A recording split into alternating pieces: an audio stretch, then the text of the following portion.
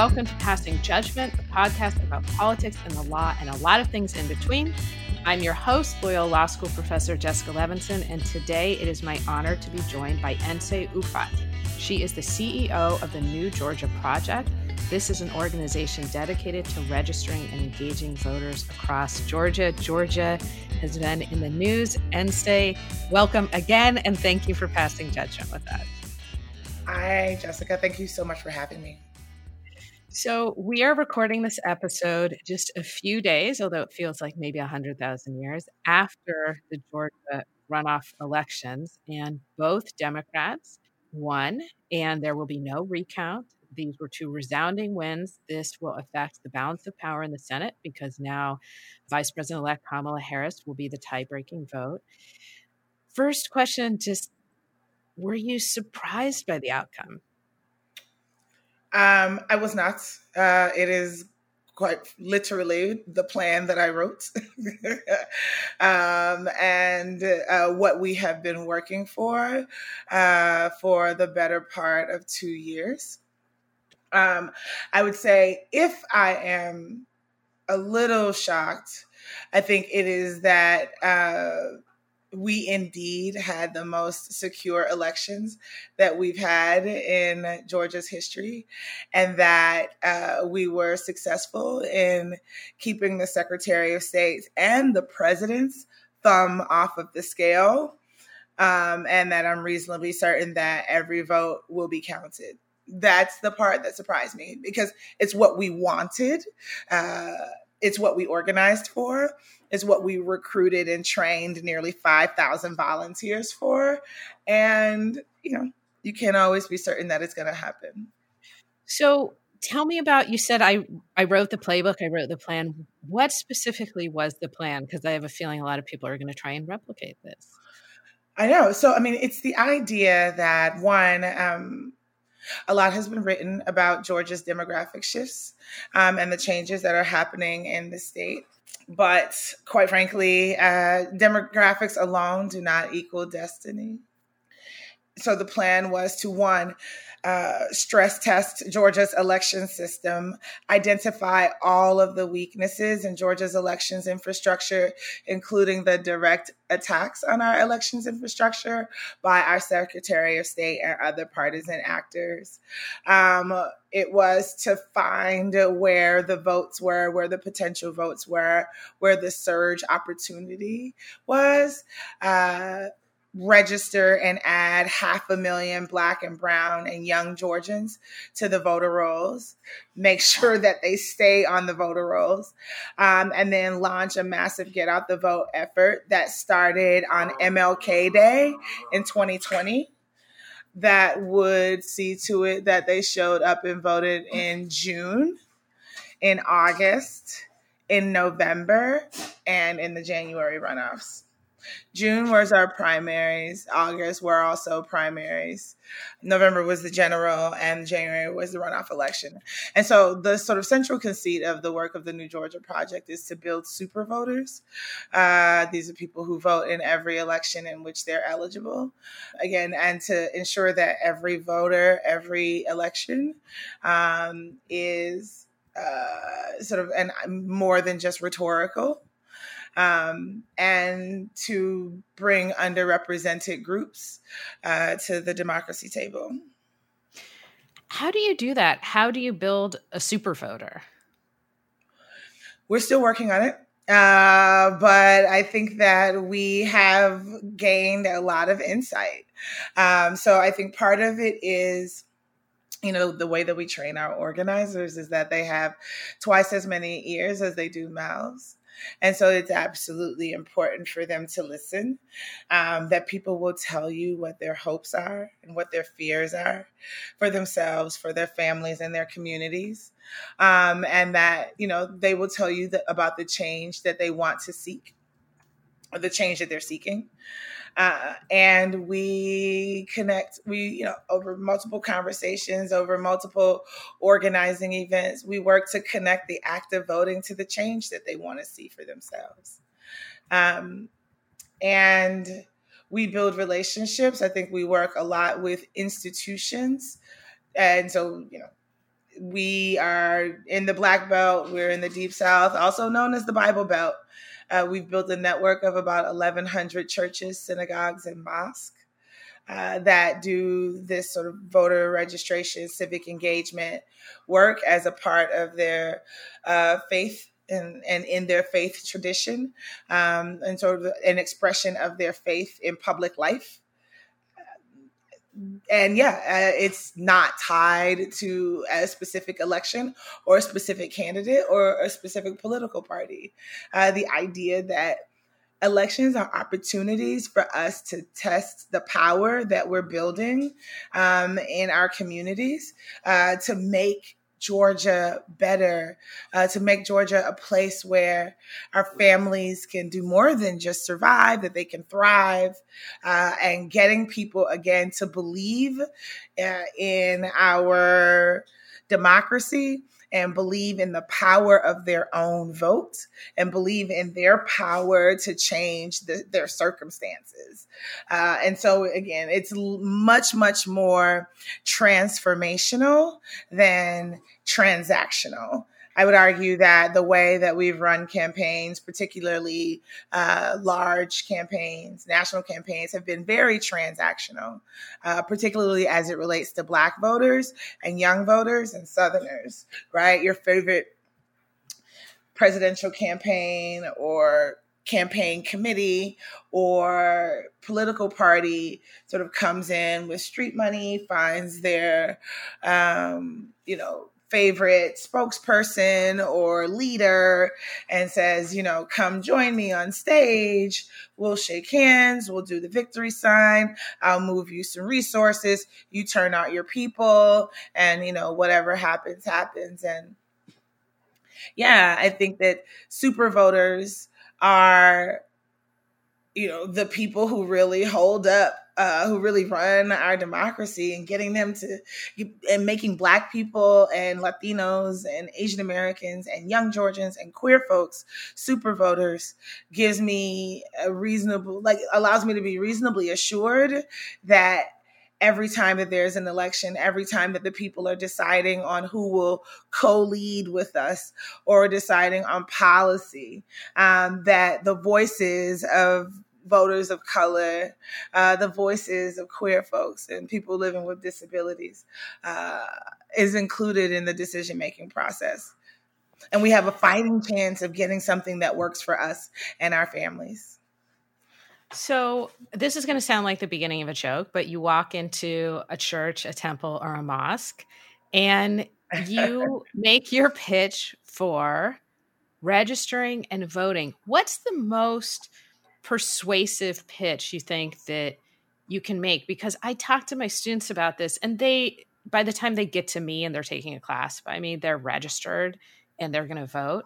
But not all their friends are. And I'm not just talking about the youth vote, but so what's one of the most persuasive things you can say when going into, for instance, a place of worship to get people to register and be part of the system, be a super voter?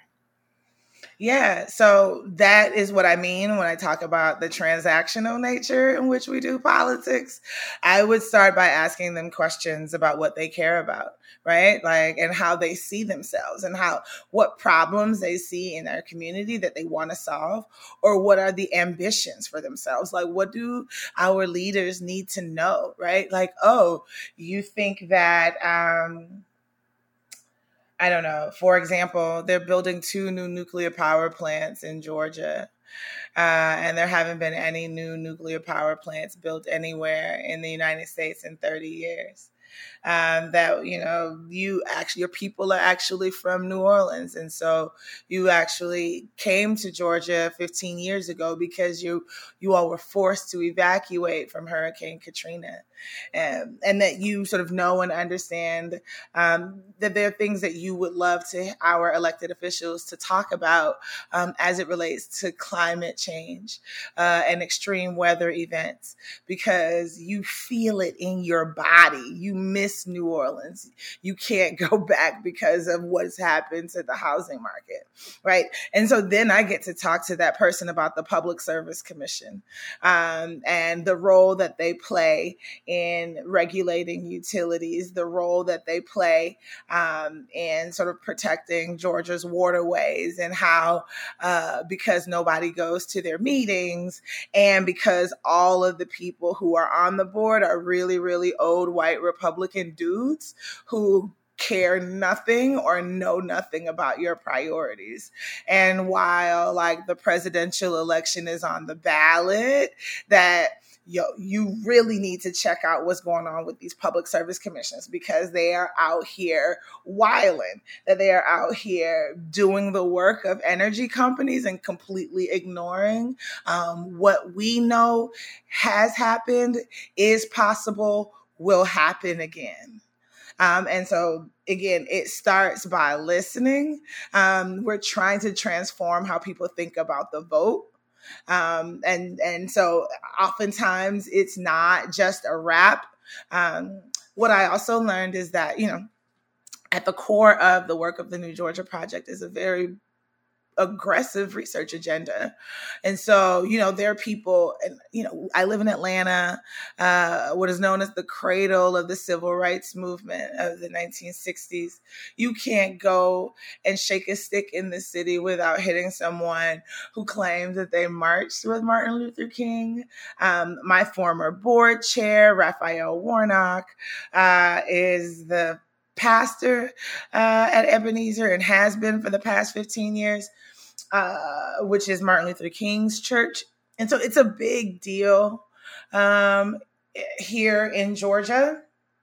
But when we tell people, like, you should register to vote because your ancestors died for the right to vote, our research shows that not only is it not effective, but I also know that it's not true. Like, people were murdered by the state, but they weren't like voluntarily laying down their lives. They were murdered by vigilantes, and it was ignored by the state because Black folks sought the franchise.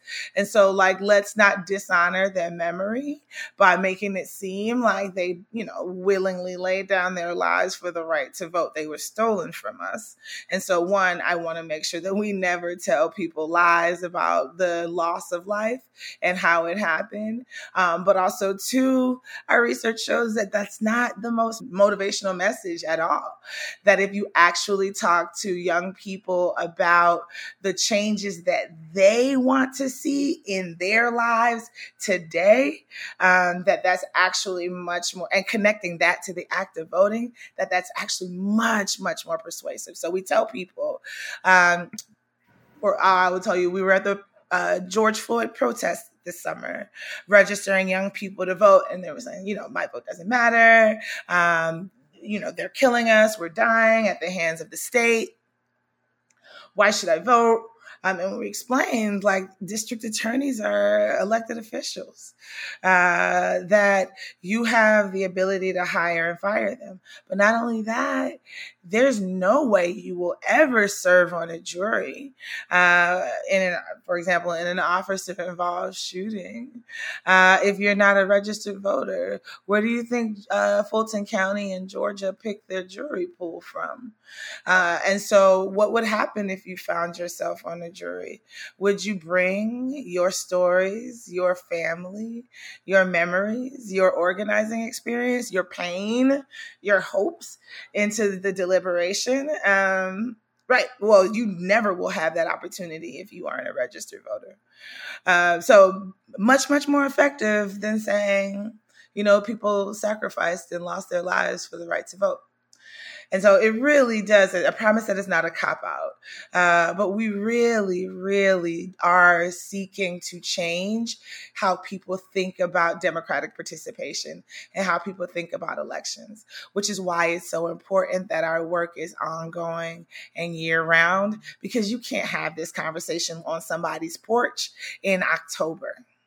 Yeah, that is so interesting that it has to start with not let me tell you why this is important, but tell me what's important to you, and then we'll have a conversation about why this is important, that it has to start with listening. And that's a much more work intensive model, right? As opposed to, you got to do this. If you care about XYZ, you got to do this. Okay, here's your card.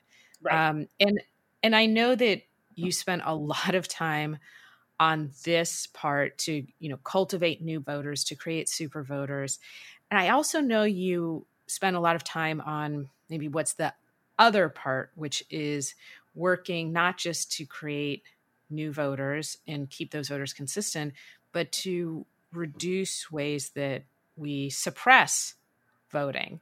And I'm wondering if you could talk about what you think are the most egregious examples of voter suppression in Georgia, and then I want to talk a little bit about your personal experience dealing with those. I mean, I think it's important for people to know that we had historic levels of participation in the November general and in the January runoffs. It's truly remarkable. But I don't even think the world knows what Black voters and brown voters and young people had to overcome to deliver that historic performance.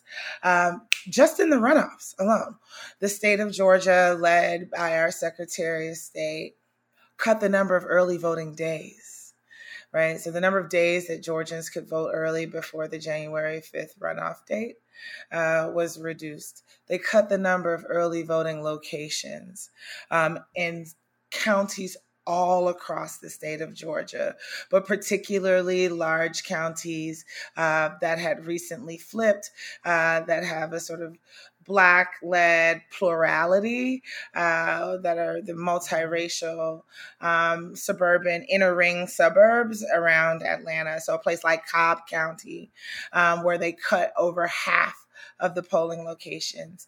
They entertained hearings and sought to purge almost 350,000 Georgians from the voter rolls in the 9 weeks between the November general and the January 5th runoff.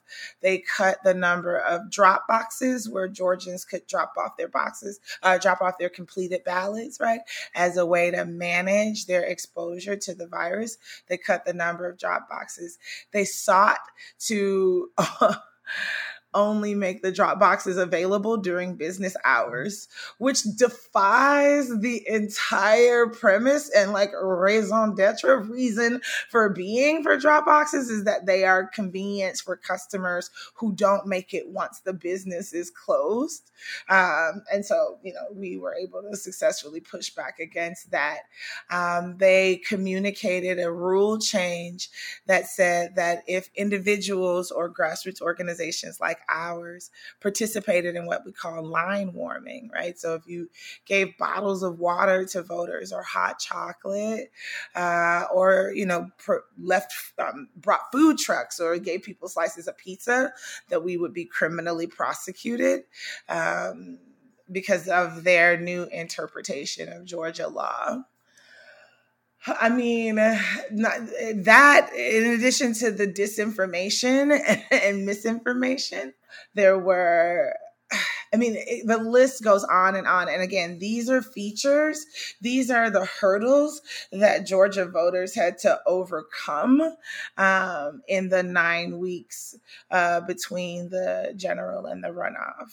And that is why the fact that when all is said and done, 85% of the total voters that we saw in the November general showing up to vote in the runoffs is extraordinary. That is extraordinary. And say, how has this work been for you personally? You've worked against voter suppression. How has it affected you personally? And if you've dealt with this, what are some of the biggest challenges in doing this type of work? Well, how it has affected me personally, my filter is broken. And so I think that naturally I'm a very sort of diplomatic person, and, make it a point to try to communicate in a way that will ensure that I'm understood. I think that I naturally lean towards bipartisanship, just because of my personal disposition, and all that is gone. All that is gone.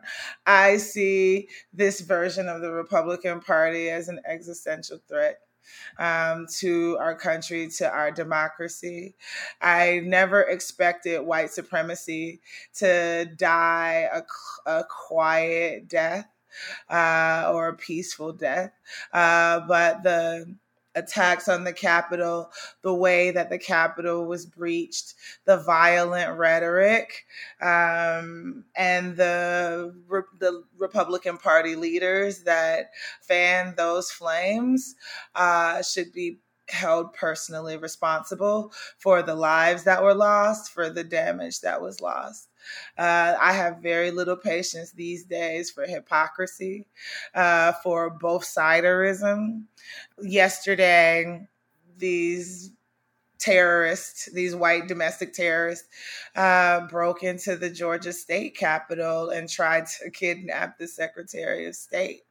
And on the other side of the Capitol, there were 23 young people who were protesting the fact that Kenosha, Wisconsin, none of the police officers, no one, in fact, was going to be held responsible for the murder of Jacob Blake. That the man was shot in the back 7 times, but no one is responsible for it.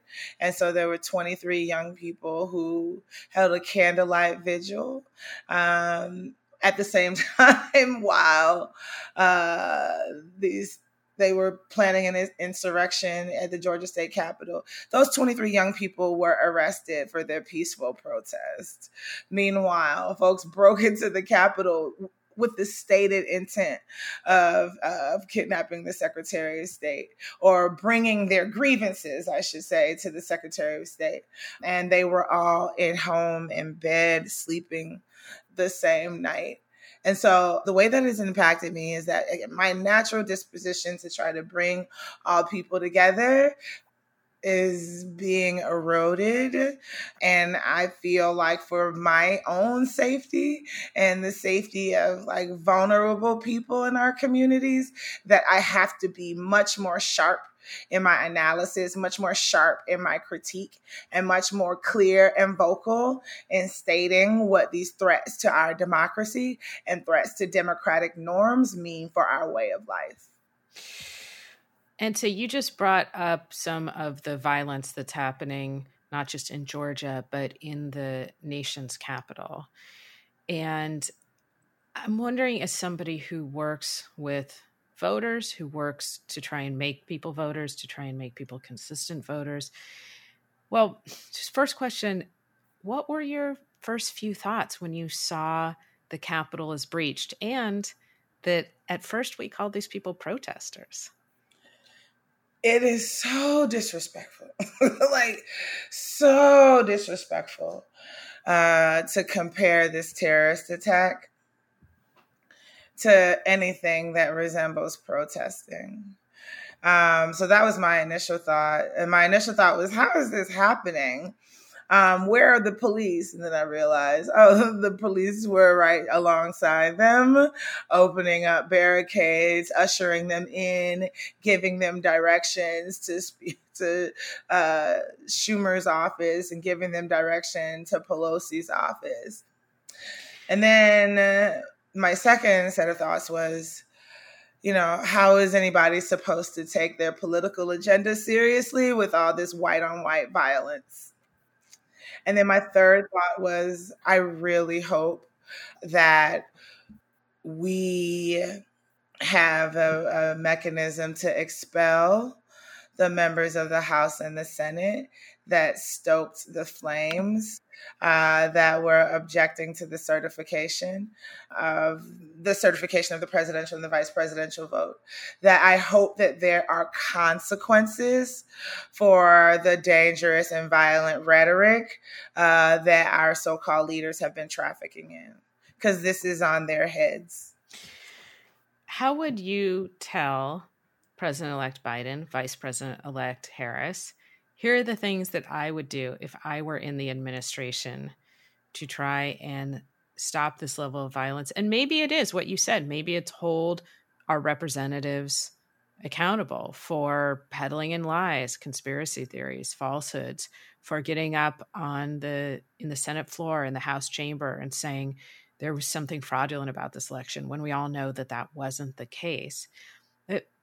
How can we talk to voters who are watching this happen, who are watching the world say to us, hey, everybody, are you okay in America? I mean, this is a huge stain on our country. And I'm wondering this is very broad, but what would your guidance be going forward? I mean, I would take a page out of Mitt Romney's playbook. These are lies, and you need to go home to, Alabama's 2nd Congressional District or whatever your constituencies find themselves, and tell them the truth. Tell them that Joe Biden was elected. Tell them that, that America is changing.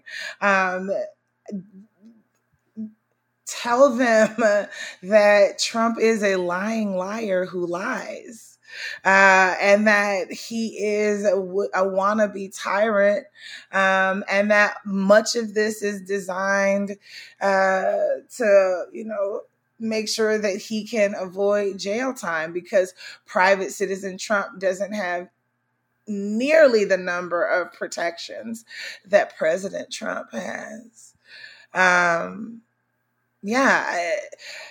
Here's the thing. Disinformation is dangerous.